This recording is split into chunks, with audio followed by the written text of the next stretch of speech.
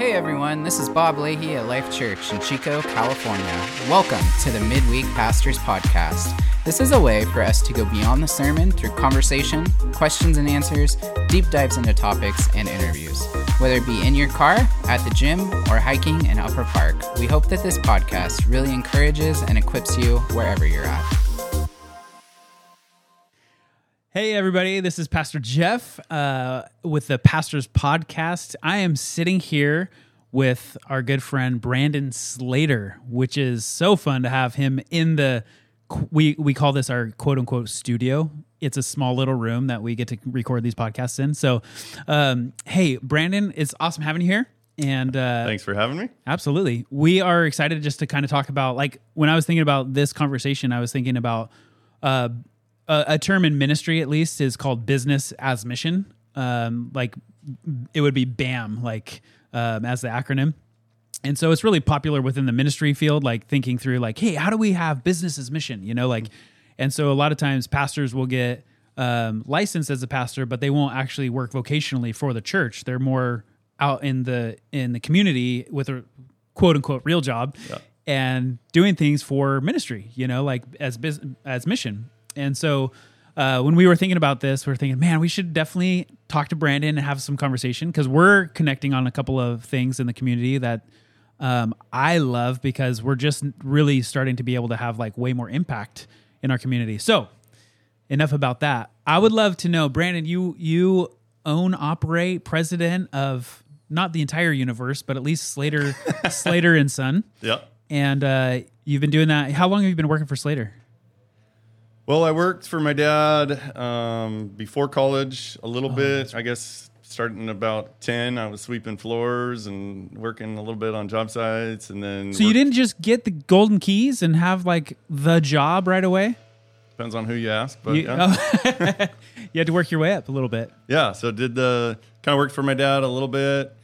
And then during college or high school and college, my dad kind of wouldn't let me work for him.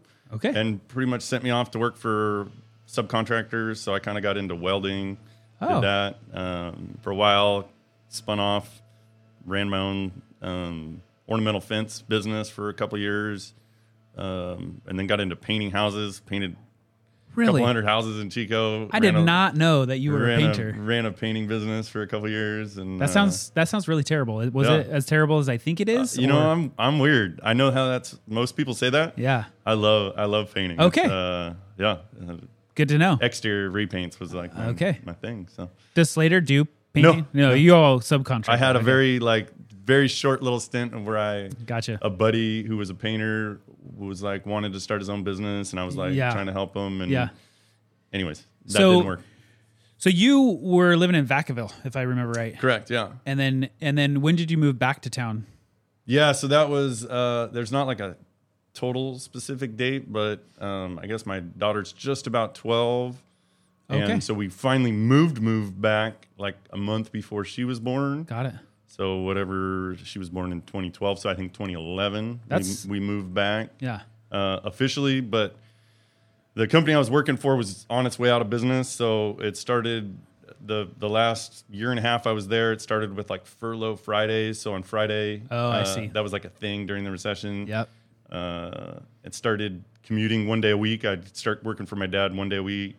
Got it. And when I say working, I wasn't getting paid, but anyways. Yeah. And then it went to You were furlough. helping Pops out. Yeah, I was helping Pops out. Then furlough 2 days. Then it was furloughed 2 days a week. Oh, geez. And it started really becoming obvious. I see. So you're saying like we didn't just move. We just you slowly made this progression. So I was commuting 2 days a week for a while, and then Rachel got pregnant. My job ended in June. I've been down there for 5 years, and then so for 6 months, so from June to December when we moved to Chico, I commuted every day. I think I stayed in Chico 1 day a week. Wow. That's when I started drinking coffee. As I hold my cup in my hand right now. Yeah. Well, so you, Brandon, one thing I know about you so far is you love the community. Like, I feel like you're like the unofficial mayor in some ways. Like, from how I see you, like you have such a great way of connecting with so many people. And you, one of the things I think about with your role is I think you don't just have a job. Like, you don't just have your business, Slater and Son. You, I think, use it as a means to do what the Lord's asking you to do. Like, where does that come from? Like, what was that, like, started with your dad? I know he really did a lot of stuff for community, but I see you kind of doing similar, but maybe different things. Like, where does this come from? Yeah, I would say my dad and my mom both were super involved in community stuff over the years with their time. So I saw that as kind of a model. Definitely. A pastor friend of mine, Will Wilson, Will. I know Will. He has lots of, we call them Willisms, but one of the sayings that he says is that if the church was to disappear from our community, that we would be missed, and that's something that's kind of always stuck with me. Yep. And that, like, I feel like that's like my personal credo, kind of like trying to be that, I guess, for the church or our little community. Yeah. And then another thing was my dad always, like, growing up, we weren't, our family didn't go to church growing up, and my best friend did, and so we kind of went with them. But my dad always had this thing that he had some business deals with Christians that didn't go so well. Oh, that's so and painful. He kind of always had this thing that he would say about, if you're doing business with Christians, watch your pocketbook. They were, kind of shady. So that's also those two things. I've had a few run-ins with those kind of people. Yeah. No, I've heard your story, and I think of exactly the same thing. So those two things, I think, are kind of like my two guiding things of, hey, I don't want to be that, and then I do want to be this. So it's like, how do I? Yeah, those two things. So. But you really, like, have a heart to help people. Sure. Like, where's that coming from? Like, you, Jesus. Yeah. Yes. I mean, I wasn't Sunday school answer. I just lofted that up to you. You hit it out of the park. Is it just the transformation of Jesus in your own life? Like, have you always had a heart for, like, because we'll talk about Hope Village in a second, just helping people in the community who are down and out, who just need to get on their feet. But it feels like you just love being able to foster that. Yeah. Yeah, I think, it's in a church setting here, it's easy to say that. I think it's kind of always been a little bit just in my DNA. I think it's how God made me, and to be honest, I enjoy it. Yeah, it's kind of fun for me. Absolutely. I think God's kind of gifted me in some certain ways to be able to kind of have some influence in that space. So yeah, I was telling you earlier, I think. Like you utilize your company in a great way to, like, you do massive projects all around town, and local, or do you go a little further out? A little further out. Yeah, okay. My goal is that everybody can go home every night. Sure. That's kind of the That's idea. nice. So about an hour drive. Sure. So you use your business to really help and do different things, which is amazing. But I also think, like, even if you didn't have that, you'd still figure out a way to do that. So I was thinking, like, this morning, just like, some people are super wealthy. Some people are, like, dirt poor. They just have very little resource. But my thought was, man, but everybody can have an impact. Yeah. How do you, like, what do you think how would you encourage people, maybe that are listening, like those who are like, I want to have an impact, but I just don't know how? Like, what would you say to that? One of the stories in the Bible that always, like, makes me tear up every time I hear it is the story of, like, the widow's mite. It's like and I'm not 100% sure why that specific story, but every time I hear that, it kind of gets to me. Mm-hmm. And I assume that's just because I probably think about my own personal probably budget. Yeah. And think about how much really excess there is, and how I have a lot more than I really need. Mm-hmm. But how that woman in that story really gave everything. Yeah. And I see that as a kind of a fun challenge to to work towards. Sure. I don't have an actual goal of ever getting there, but yeah, absolutely. You never know. Because I think people just think, well, I don't have money, so I don't really have a chance to really help. And I'm like, wait, what? Like when I say resource, I think like way beyond like your pocketbook or what's in your savings account. I think like, man, your time, your talents, the gifts that God's given you, who He's made you to be, all are offerings to the Lord, like in such really incredible ways. So maybe we could talk about Hope Village for a second, because I just, but I'll just kind of tell everybody what that is specifically who's listening.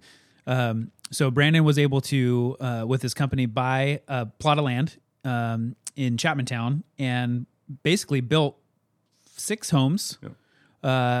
And not huge homes, but actually I would say the perfect size homes, honestly, for individuals who need to rehabilitate, get on their feet, need a little bit more help. And so you're in cohesion with you building those, Chico Housing Action Team here in town, facilitating all of it. And then the church coming alongside and just loving on people. Like we as a church adopted one of those homes, and our gentleman, his name's Larry. And like, we're in love with Larry already. It's just so amazing to see this. But we were out at a barbecue for it, kind of like maybe a mini grand opening or just a little first get together for it. And so you had all the partnerships of the churches, you had chat there, you were there, and all of the tenants were there. And I just thought, I'm standing there kind of in awe a little bit, honestly, going, wow, this is incredible partnership. This is just such a beautiful thing, and is that did the Lord, I feel like you've had that thought for a long time, but it just kind of came together. Can you tell us about like how that worked for you? Like tell us your testimony side of that. Yeah. So I always, like I said, I was not wanting to commit to anybody. A couple months before we were done, decided that Chat was kind of the best group to partner with as far as who was doing work in that space. Yeah. But I kind of have this like thing that I love. I love getting people who aren't normally rubbing shoulders together to work together. Yeah. And, I think that's a kind of an overriding thing for me in our community that I'm always trying to do is bring people together that like, especially kind of politically, there's this divide lately that I think is super unhealthy for our community. I don't think I've ever noticed that. Yeah. So anyways, I decided, I'm like, hey, Chat's the one that, they're the ones to best manage the property. I just feel like they were doing the best work that I saw specifically in this space. Plus they made my life very easy in that they just kind of take care of all the property management and the case management of these folks. Which is also overwhelming for the church too. Because when we look at it on our side and think about doing something similar or anything like that, you go, but the caseload and the time and energy it takes to do that is really substantial. Yeah. So I thought, that's a... So it was funny. I was actually at our kids, Brian Myers and I were, our kids go to school together, and we were chatting at some pool party up at, whatever. Anyways, and we were just chatting about kind of politics and stuff. I was in the middle of running the Measure H campaign at the time, and he was like, "Oh, we should get together and talk." Brian's kind of into city council stuff, and so am I. And we were just chatting about that. And he's like, "We should get together and continue this conversation."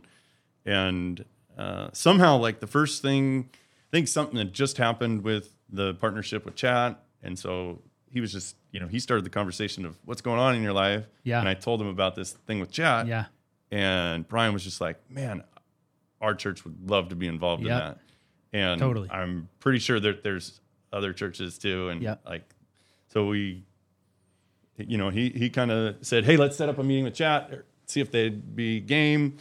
Got a few more pastors, I think I called you and a few other pastors came alongside real quick, and here we are. Yeah. It's cool. So I think the church is all kicked in, $250 a month to kind of subsidize in between. The tenants each pay $500 a month.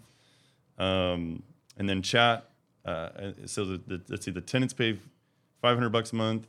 The churches kick in $250 a month, and then Chat kind of gets the $150 a month to kind of cover overhead and stuff like that. So it's cool because everybody kind of has skin in the game. Yep. And is a way for us to really partner in that way together. For one organization or one person to do all of that really is quite a task, but spread out between all of us, I feel like it's like, this is measurable, and it's also, you can replicate this. Yeah, like, that's the other thing.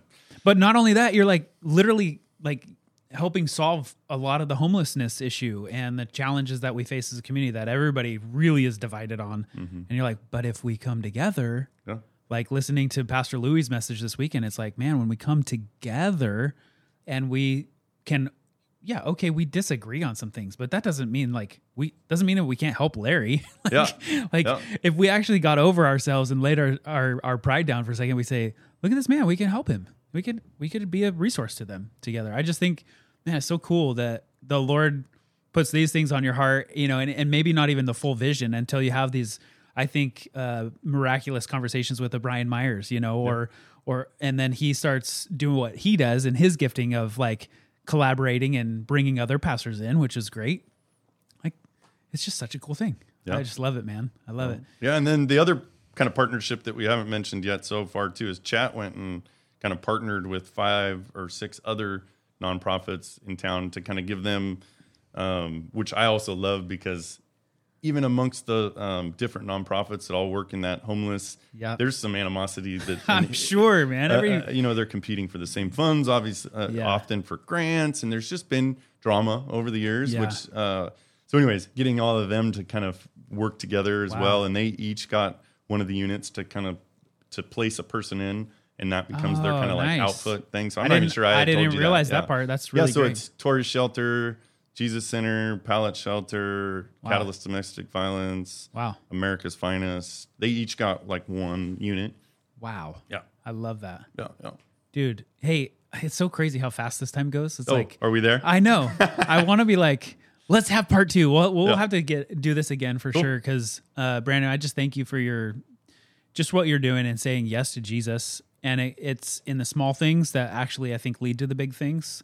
Because what I was getting at earlier was like, the Lord gives us vision for something. I think that oftentimes we don't see the entire thing.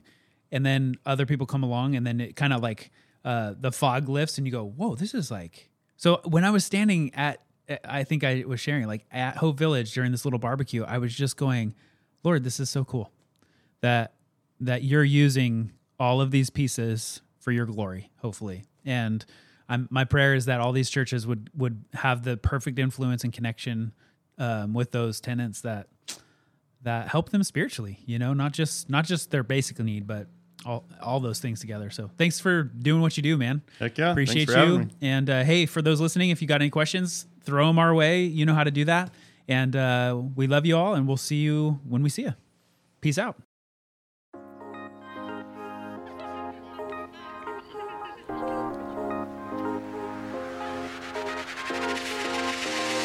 Thank you for giving us a listen to this week. If there is anything that you'd like to hear on this podcast in the future, if you have questions, or if you'd like to hear us interview someone, please send us an email at info@lifechurchchico.org. Have a blessed week.